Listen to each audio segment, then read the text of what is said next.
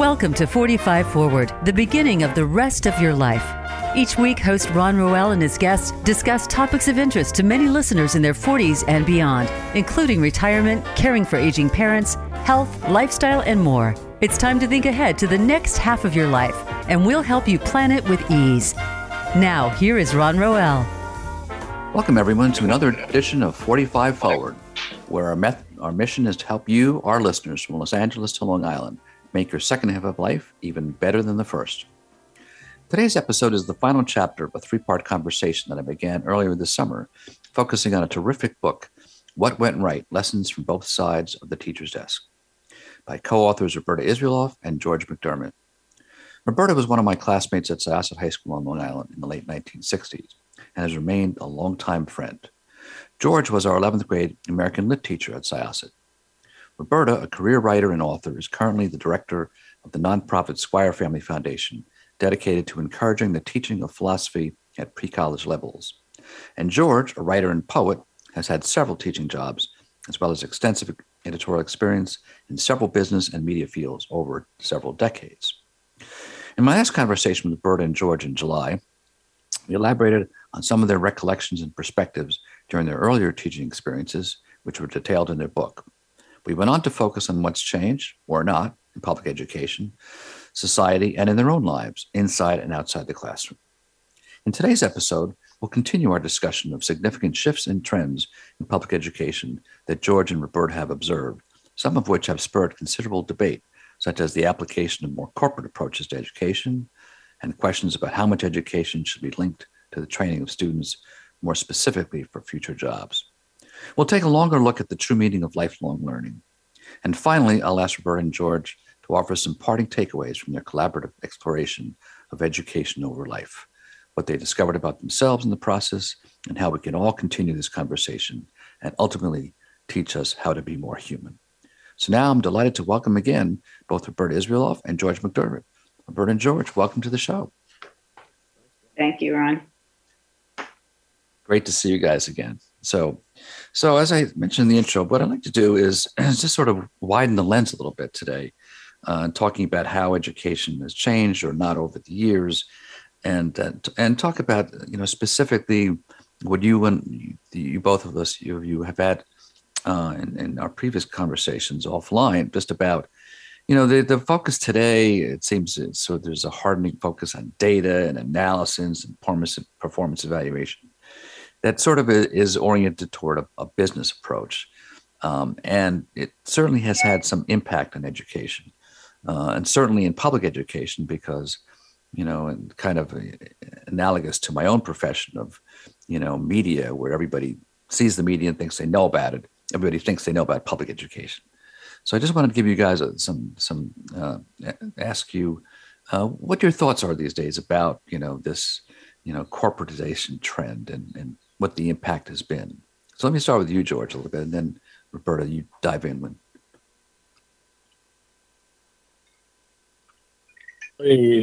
The corporate influence on public education is probably the most pernicious influence around these days. I currently live not on Long Island any longer. I now live in Florida, and Florida is the center of the privatization, corporatization of public education. For it may be for the entire country. It's certainly one of the most. And I'm seeing some resistance on the part of ordinary citizens, parents, and others to the constant encroachment on the public sector of the private sector. And but we still have an awful lot of charter schools. We still have vouchers that can be used at private schools. We still have private schools that are sucking out big chunks of the funding that should be going to the public schools, and that's scary.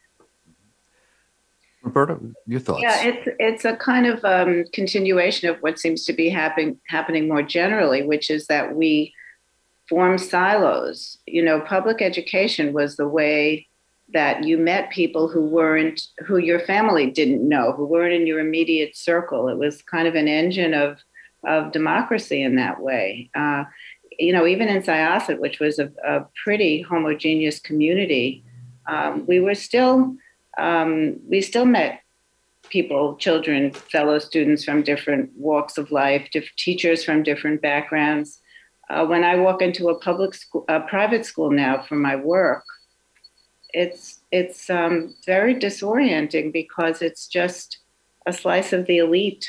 They all say they have scholarship students there, but it still seems like it's promoting this idea that we're separate and there are class and racial distinctions, and that doesn't seem to be what education should be doing for us. Yeah, just to add on to that, I mean, and going back to what you were saying, George, in addition to drawing away resources, it seems to me that there's an issue about, the way you measure performance in business, which is not necessarily analogous to education. And the things you're trying to teach aren't necessarily measurable in the same ways. I don't think education can be measured in the short term. Mm-hmm. I think education is by definition a long-term process, and if you want to discover whether student X is successfully educated, you're going to have to wait until student X has died, probably. Mm-hmm. Say, okay, how did they do, in their life?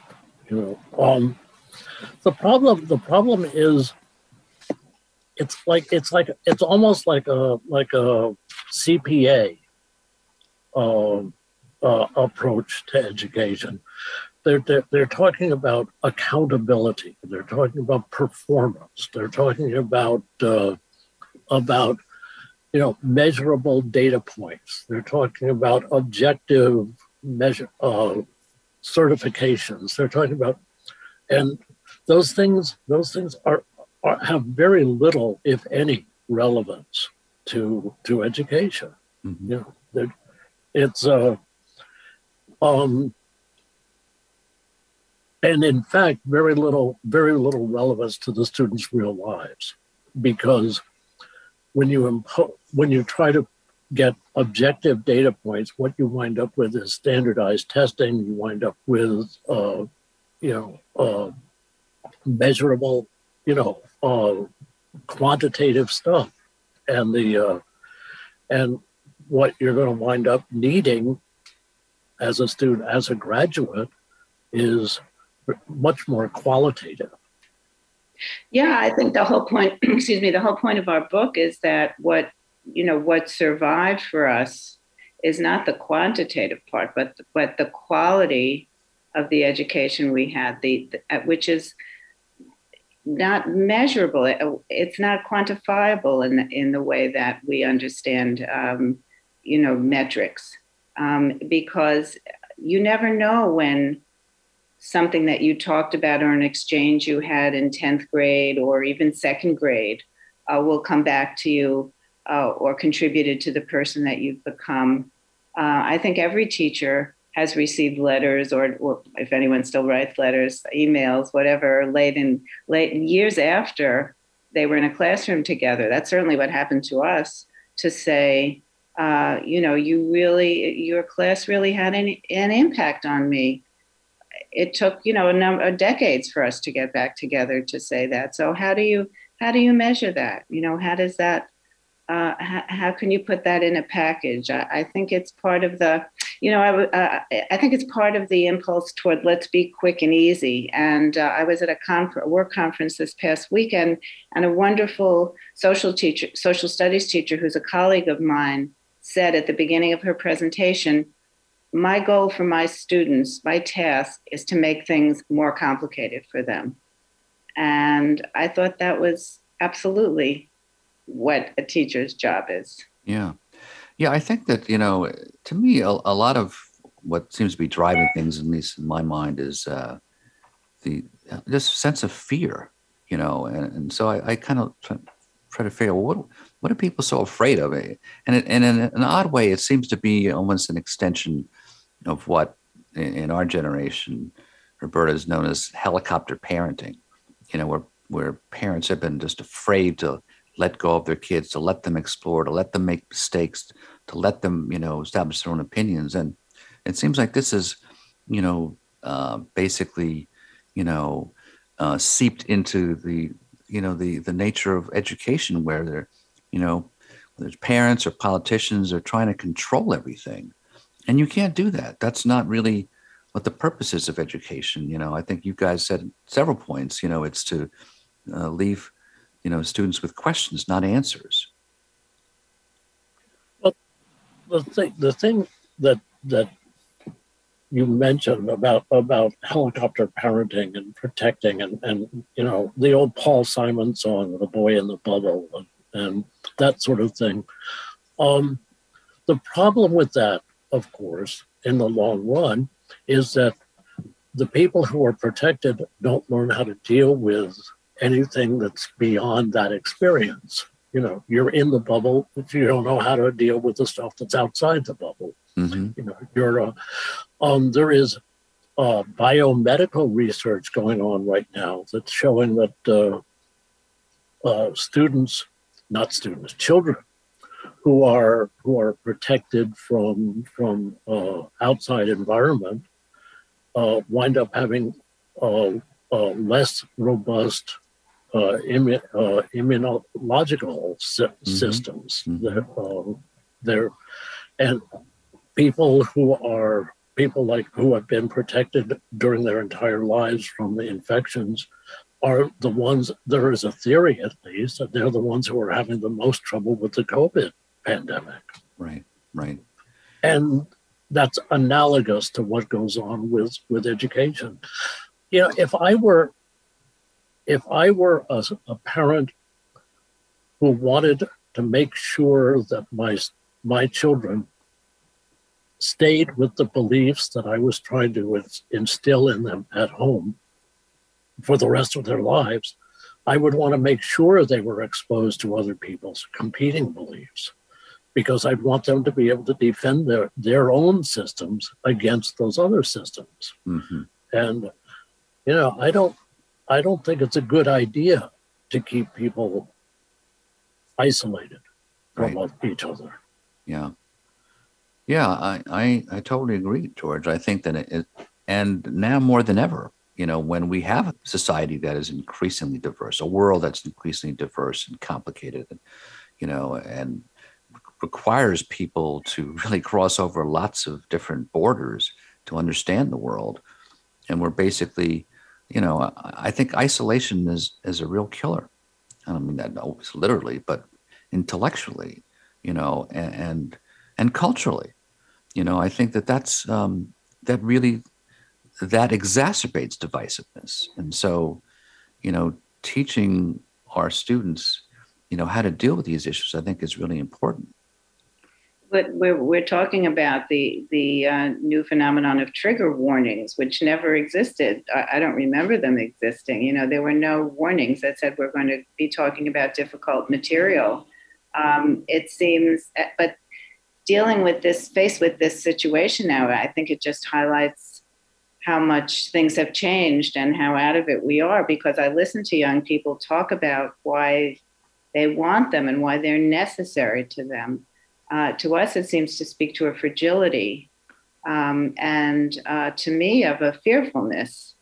But I've heard people speak very passionately about them, and it just makes me feel farther and farther away from what's happening currently. So I'm not sure how I come down on that issue, frankly. I'm trying to be open to other points of view. I don't know either. I have a friend who is a novelist, and he says, my whole reason for being, the whole reason for my novels is to trigger people. I mean, that's the point, is to trigger them so that they can figure out how to deal with what's being triggered. And so I don't know. Yeah, well, I don't have the answer either, but I do think we need to take that risk. I think that, growth in life, whether it's literal or intellectual or cultural, requires some risk. You have to let go of the control. And I think that's, to me, this fearfulness about loss of control. It's like, it's okay if you're, your kids, if you care about your kids and you love them and you trust in them and you trust their capacity. And I guess part of it, you need to trust the system too. I guess the part of it is the lack of trust in organizations and institutions in general, which is a problem, and certainly there are problems, but I think, you have to be willing to take some risks. And I think one of them is to let education be education. We're going to come up with a break soon, but I just wanted to start at least a discussion about. So along these lines, there is this issue about control and accountability. So it's a little bit of the, about the corporate notion too. But and you guys know that one of the issues has come up is just people coming out of the educational system and then there are no jobs for them. And so this concern about, I guess it came out of Florida, George, this notion of, we need more engineers, not philosophers, that political notion. And I think that's something which I have an issue with. I want to get your thoughts on that. But we're going to just hold on to that, though. And we're going to come back to this right after the break. So, folks, don't go anywhere. We'll be coming right back with much more from Roberta Israeloff and George McDermott on what went right and not so right in education.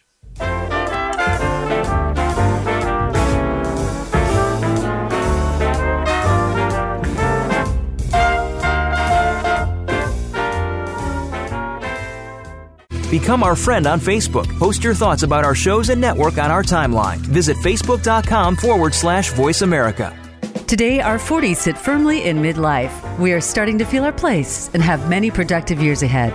But now is the best time to plan for our future life. Listen for 45 Forward with host Ron Roel.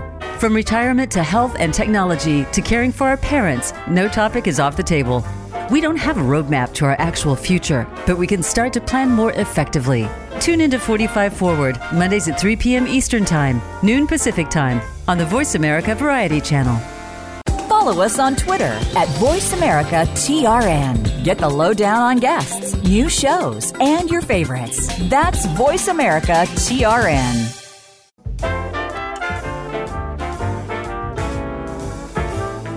You are listening to 45 Forward. To reach Ron Roel or his guest on the program, please send an email to ron.roel@gmail.com.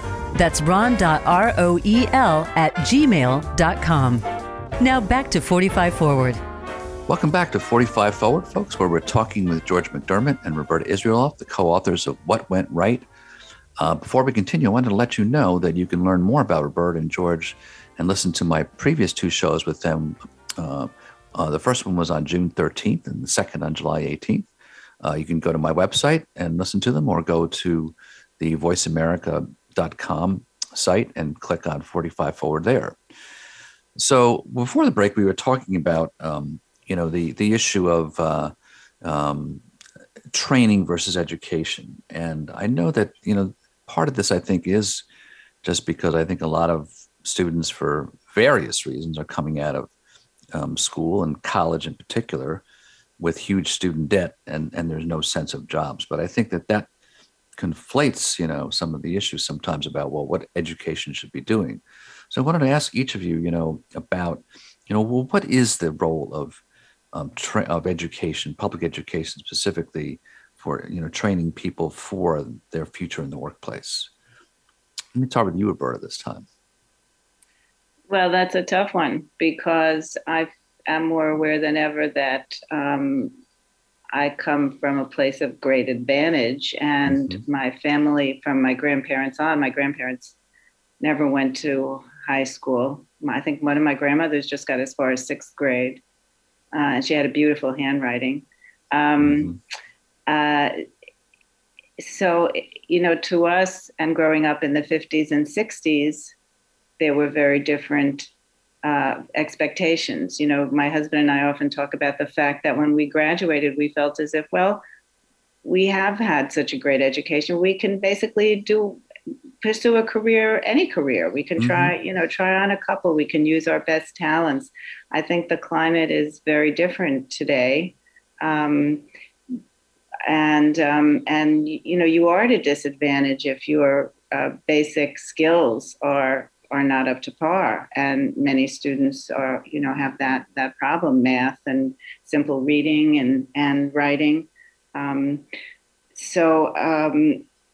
I think that has to be a given for everybody. And then once that's established, then the goal is to push you, as we were talking about, into a place where you can encounter new ideas and kind of stretch your mind. That seems to me what the goal of education is, as I said before, to make things more complicated, to see that you have to get out of your own perspective sometimes and see things through other eyes.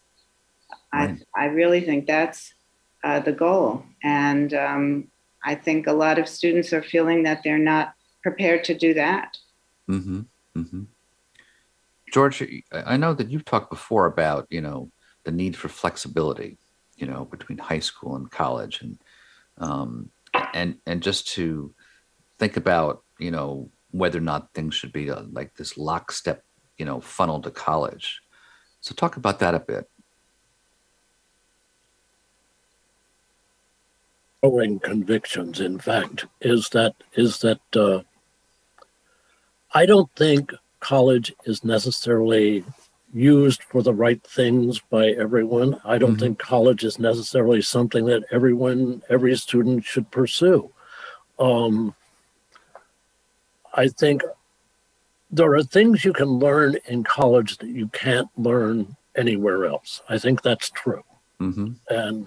And if what you want to learn is what you learn in college, then I think you should go to college. But I don't think you should be going to college because it will help you get a better job. I know electricians, I know machinists, I know plumbers, I know other people who do not have college degrees who are actually making a much better living than I ever did with my education. Mm-hmm. So I, it's not a job thing. It might help you discover what you want to do in your life, in which case maybe that's the reason you should go to college.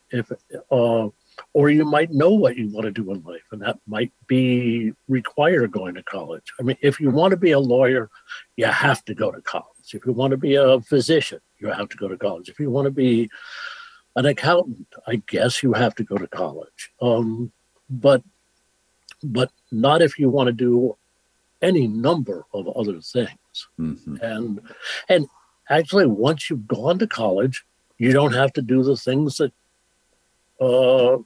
that college prepares you to do. Right. I was just reading an interesting story about a woman, recent graduate. I think graduate degrees, who became a barista. And it was mainly because she wanted to do the labor organizing for the Baristas of America. Right. So, yeah. There seems to be, in our previous conversation, we talked about is there a basic canon that should come out of education in terms of what the basic canon of knowledge. And, I think that there are differences about what that canon is. I do think that's true, but one of it is a skills canon, which is, I think that no matter what profession, I think there is a place for, basic math and even more so basic communication and writing skills. I've talked to engineers who come out, and certainly they benefited from higher education in engineering. There are certain very technical skills they had, but one of the difficulties they had when they got their jobs was writing reports. they had poor communication skills, and it just never occurred to them that how much of their job involved communicating their ideas to others. So I think that's a very important part of education, that it's just, there are basic skills that I think we really should focus on. And as you said, George, let their interests be developed on their own. And then, I do have, a little bit too of the sense of, from a trade perspective, yeah, I agree with you that that there are, plumbers and electricians and so forth that, that do quite well learning trades. And I do sort of feel that there should be a little bit of that more as part of basic education, for me to come out, and, we focus on, so much about giving people opportunities as homeowners, first-time homeowners, right? And one of the problems is that, yeah, you can buy a home, but can you take care of it? I mean, there's certain basic things that people just don't know, including me. I mean, to me these days, it's even complicated trying to change a light bulb, because there's so many different light bulbs and so many different sockets and so many different, circuits so there, it seems to be that I have no problem with focusing on higher education, but I do think that we need to swing a little bit from where we were, because certainly when Roberta and I were going to high school, certainly the measurement of the success of our class was, okay, how many of you went to college? And that may not be the right measurement, So anyway, and I think that, there is, I think that I remember, listening to you, Roberta, talk about your experience walking up on the Upper West Side of Manhattan and going around City College, and just seeing, I did some work at City College myself, my post-journalism career. And, I do think that, there is something about, as you mentioned, education giving people an opportunity to learn and to be with people who are not like you, and I think that's one of the great things about public education.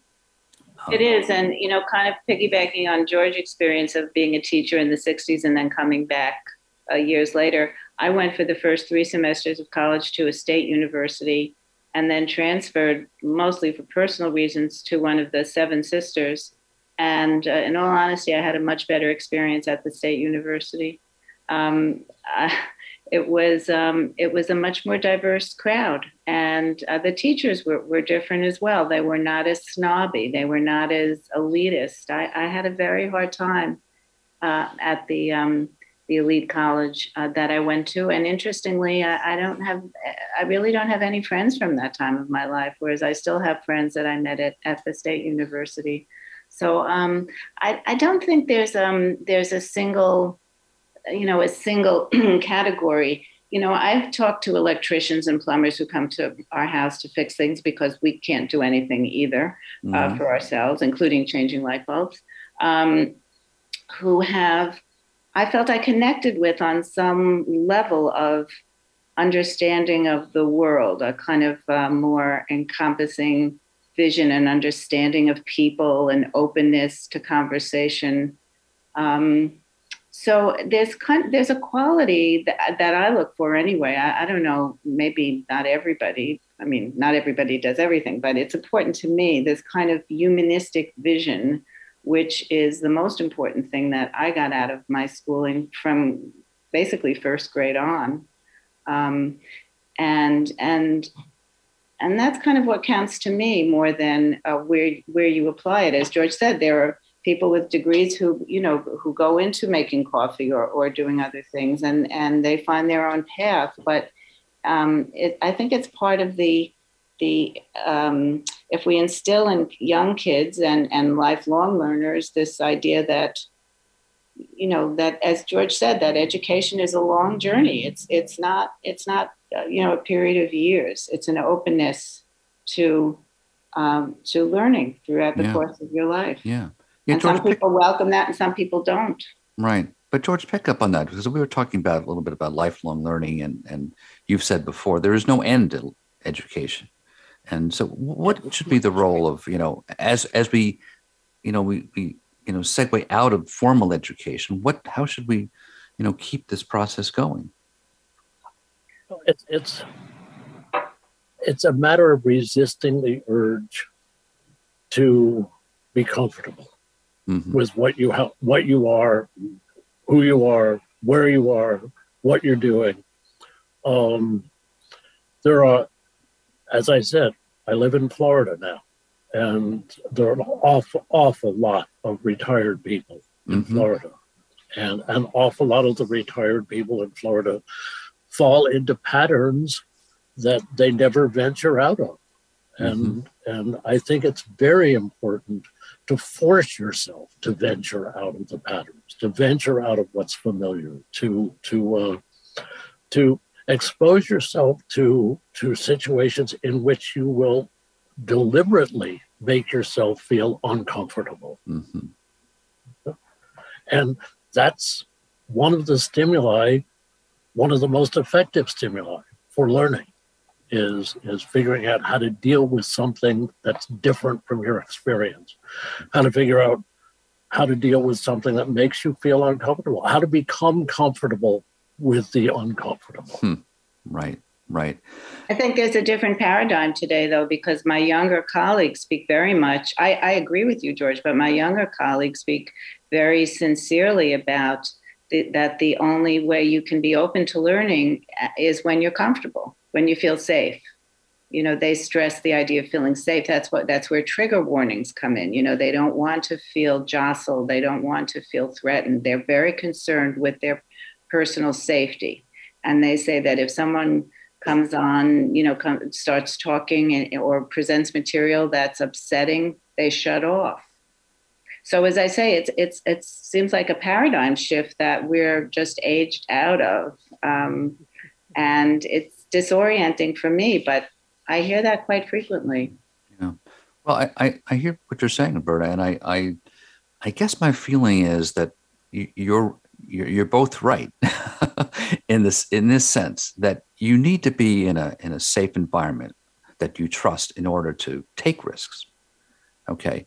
And so if you feel generally unsafe, you're right. It's going to be difficult to take risks and be uncomfortable. But if there's a basic feeling of comfort and safety, that you're in a trusting environment, then in order to grow and then in order to really be vital as you get older, you must take that risk. And there is a growing cadre of research, that in terms of looking at longevity, human longevity and human health over that period. And one of the factors, and a lot of people are looking at, issues with dementia. How do you reduce the risk of dementia as you get older, which is a big worry of a lot of us as human life goes, longer and longer. It's like, well, it's great as long as I don't have dementia or Alzheimer's. And one of the things that they discover, of course, is that there are issues of, exercise, there are issues of social engagement and diet and nutrition. But then this other factor is cognitive development. And they have shown that to challenge yourself, as you get older, in fact, not only keeps you vital and healthy, it stimulates brain growth. But what does it most is what you talked about, George. Yes, it's doing, puzzles and Sudoku and that, crosswords, but it's in the areas that are most significant and most beneficial is when you're really challenged. You're really out of your comfort zone. You've got to figure out something that's very different, and it could be simple, even in the sense of you always use your right hand and all of a sudden try using your left hand to solve that problem. And that really, forces you to think differently about things. So we're going to take another quick break. But don't go away, folks. We have one more vital section left with Roberta and George before we conclude. So don't go anywhere.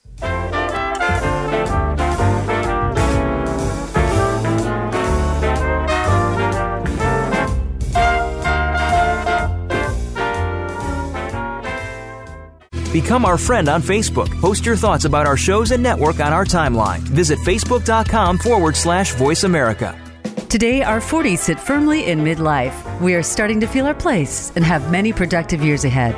But now is the best time to plan for our future life. Listen for 45 Forward with host Ron Roel From retirement to health and technology to caring for our parents, no topic is off the table. We don't have a roadmap to our actual future, but we can start to plan more effectively. Tune into 45 Forward, Mondays at 3 p.m. Eastern Time, noon Pacific Time, on the Voice America Variety Channel. Follow us on Twitter at VoiceAmericaTRN. Get the lowdown on guests, new shows, and your favorites. That's VoiceAmericaTRN.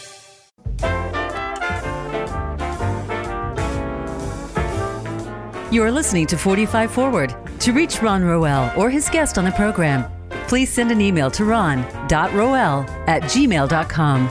That's ron.roel@gmail.com. Now back to 45 Forward. Welcome back, folks. We're in our last segment with Roberta Israeloff and George McDermott, the co-authors of What Went Right. And before the break, we were talking, I wanted to continue a very interesting conversation about the issue of how do we move forward when we're uncomfortable, how do we get people to take risks and yet, create an environment where they feel comfortable to do so. So during the break, George was talking about the issue of control, which I'd like him to bring into our last segment before we move on to our final thoughts. It occurs to me that what people who feel that they need to feel comfortable really feel is that what they feel is they need to feel in command of the situation. They need to be that the threats that they perceive, that the discomforting thoughts that come in, the influences, the trigger messages, are really just things that threaten their command, their mastery of themselves.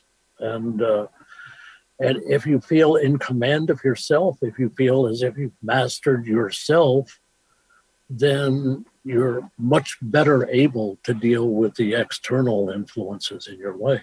And right. Yeah. So maybe it's a psychiatric problem. I don't know. Well, I'm not sure. You were about to say something, Roberta, and then I wanted to add something. Yeah, I was just going to say that I think that part of feeling confident in yourself is feeling confident to give yourself over to someone else or a body of knowledge or a book. You know how when you settle in with a book that you really like, you kind of feel like, I'm giving myself over to this author. I'm going to hear what this person is saying. And the same way when you're in a class with a teacher that you really enjoy listening to, it's an admission. I think I mentioned this before, of this philosophical concept of intellectual humility, knowing that we don't know everything and we learn from all different sources, and you're submitting to. I think we talked about in the book this notion of giving yourself over to something that you don't know and you want to know. And it's not always easy for a lot of people who feel that they want to always be in control. So I think all the things we're talking about involve a balancing of dichotomies. And I guess everyone needs to find their own level of comfort, discomfort, in control, out of control. Maybe it's different phrases for the same idea. Yeah. But I totally agree with that. Going full circle at the same time to something that you mentioned, Roberta, in the book, and that has to do with the way you felt comfortable in George's class. So in other words, I do think, so there is a role in the classroom. There's the role of the teacher in creating or helping to create an environment where you do feel safe to do the things you do talk about and to explore.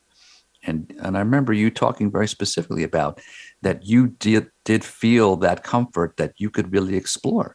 So I think you set the tone, George, for that. So I think there is that's something that teachers can do.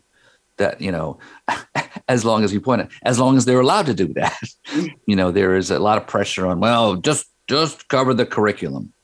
But I think that's something teachers really can do, is set that environment of safety to explore and take risks. Well, the fundamental thing that teachers have to feel, I think it's a requirement It's the basic requirement is teachers have to respect their students. And if the teachers respect their students and the teachers respect the differences among their students and between their students and respect the different rates of learning and respect the different where they're coming from and where they're headed, and I mean, then it's just a matter of finding out where that kid is at this particular moment and helping them get to where they want to go and where they're capable of going. Right. And it's a matter of respect. Right. Yeah, I think that, that one of the things that I've noted in sort of my takeaways is when you guys, there is a shift, I think, that's getting there. So in medicine, we're talking about a patient-centered approach. What does the patient really need, as opposed to what does the system need? What do doctors need? And I think you're saying something similar about a student-centered approach. That's part of what we need to do in education, really shift our attention to what do our students really need, and there's a whole shift. There's a whole shift in thinking of the teacher as the facilitator more than the most knowledgeable person in the room. That the teacher facilitates. There's all this. You work in small groups, and that could be very illuminating for students. But you can also feel like you're going in circles, and you need more direction. So again, it's up to the balance. And I think one of the things that you did, George, in your classroom was that I really got the sense that you enjoyed the argument. You enjoyed engaging with us with differing points of view. As 16-year-olds, we were very sure that our interpretation of the Scarlet Letter was the correct one. And you pushed back against that. And it was invigorating to experience those exchanges. But from the opposite point of view, and what we were talking about earlier about how you do with lifelong learning and all that sort of thing, it was invigorating for me to have all your perspectives conflicting. If you thought Hester Prynne was X instead of Y, then I had to figure out some way either to accept your vision of her or to convince you that mine was the correct one, and you don't want to get calcified. That's probably what we're saying is that lifelong learning and learning in general is a matter of resisting calcification. Mm-hmm. Mm-hmm. And if you engage in it, really, you can establish a new feedback loop that's very, very salutary. You mentioned doing puzzles and different things to stimulate your brain.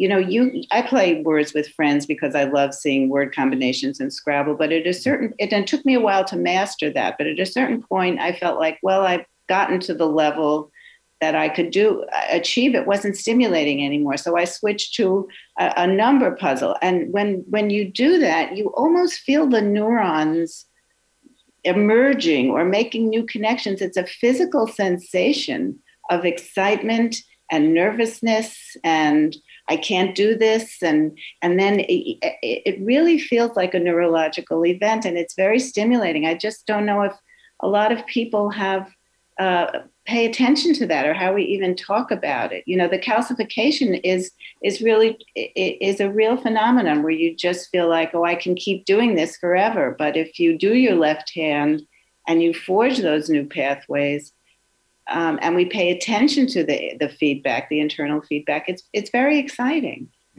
Yeah. Before we close, I want to make sure that I at least talk about something that interested me. So going along just what you just said, Roberta, in terms of, what you've learned, what did you guys learn about doing the book, about yourselves and each other and the process? Because I'm sure, doing it forced you to think about, like, put a lot of things in perspective and make connections and think about things that you hadn't thought about probably in a number of years. So what did you learn in doing the book about, and were there any surprises about things that either one of you learned about yourselves or about education, your thoughts about education? Well, I'll just jump in first. It was a very vital process. Once we figured out how to do it, that we were going to write letters to each other, and we always we just fell into a pattern of reacting to what the person said in the previous letter and then carrying it forward, making connections. And it always felt unexpected. I think we shared things that we hadn't, that we didn't know about each other in terms of even though we were in the classroom together, things that we didn't realize about the other person. I found it a very invigorating process. It was never, I always looked forward to the letters to see what I could grab onto and comment on and advance. It was a really thrilling process for me as someone who had just conceived of myself as the writer who sat alone in my room and thought to myself. It was really quite exciting. It was definitely illuminating, exciting, and it was interesting to discover that people, and we in particular, could just write letters to each other. I mean, letter writing is disappearing. It's just, now, granted, what we were writing were emails, not handwritten postal service letters, but they were still, we approached them the same way we would have approached a handwritten letter. And today, I don't know that we could have accomplished this same thing, the same result, if we had been sending text messages. or what are the Snapchats or right. whatever. It's, I think, the sustained impulse. One of the things I learned was that it was possible to sustain that kind of thing. I mean, most of my life I've been writing things that last no longer than 20 minutes, and so this was a really marvelous experience. Yeah, I think it was also fascinating to experience that shared that time we were together from each other's perspectives, because we were on opposite sides of the desk and there were various expectations that came with that. So it was really interesting to hear you comment on very specific lessons or experience the time we went to Gatsby's house. I never thought that, for example, that the fact that Ron and I went to find the house would be as gratifying as it was to you. It was just something that Ron and I wanted to do. But to think that to hear you talk about how it made you feel when we came to see you that first day of 12th grade and said, we did it. We took this trip. And I think I even brought the shells I gathered on the trip to show you, as if I had to prove it to you that we were really there. It's that perspective taking. It's that getting out of yourself, seeing things from the other side, the experiencing the other person's perspective. Yeah. That's very enlivening. Yeah. It wasn't just significant to me. I have told that story to other teachers over the years. High school teachers, middle school teachers, college teachers, and they all react to it with oh my God, what a wonderful experience. To have students who actually did that. Right. Yeah. Yeah, it was wonderful for me too. And I will, full disclosure, I was surprised to see it in the book. I didn't know I was in the book. But I did, just quickly, some of my takeaways in reading this. One was just this sort of gratification at being able to kind of re-explore, personal history and yourself in a way that wasn't just nostalgia, like, oh yeah, remember Roberta the time we did that, or remember this, or that. It was really a development of enriching the past and rethinking and reinterpreting what happened to your life and adding sort of the texture, that enriches your life. And also I felt, it was exciting for me, to read the book. And because as you move forward into the book, I could see that it was a sense of discovery too. You were moving forward with these letters, and you were discovering things, chapter by chapter that you hadn't expected. And so it was an interesting journey in that sense. And that to me made it compelling reading, not just, okay, this happened. But that's part of the creative process, because at the beginning, we didn't even know that it was a book. I mean, it was a huge gamble to even say, let's do it. We had no idea. And even when we figured out that we wanted to do it through letters, I didn't have confidence until we were a long way into it that this would actually cohere and become a book. And that open-endedness, I think, is a really great antidote to calcification. Right. That sense of I'm going somewhere, I trust in it, I have enough control, I have enough confidence to let go of control at the same time. And I don't know where it's going to end up, but I'm going. And where it's going to end up, not knowing where it's going to end up is specifically true, because I thought many times during it, I don't know how we're going to end this thing. Right. and Roberta is the one who finally came up with an ending. I read that letter and I said, okay, there's the ending. Right. And unfortunately, George, we've come to the ending of our show, and I regrettably have to end it. But I just wanted to thank you so much, both of you, for this conversation. It was a great trilogy this summer. I look forward to finding ways to continue the project. And I just wanted to, before we close this, are there ways that people can get in touch with you, either one of you, if they have comments or questions? Any best way to reach you? I actually have a website, which is george-mcdermott.com. So right. It's possible to get to me there. And Roberta?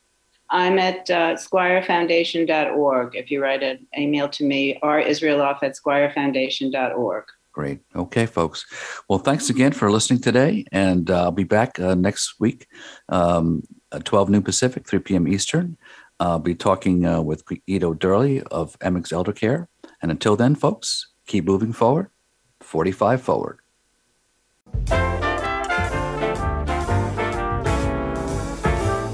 Thank you for tuning in to 45 Forward. Please join your host, Ron Roel, for another great show next Monday at 12 noon Pacific Time and 3 p.m. Eastern Time on the Voice America Variety Channel. We wish you a great week.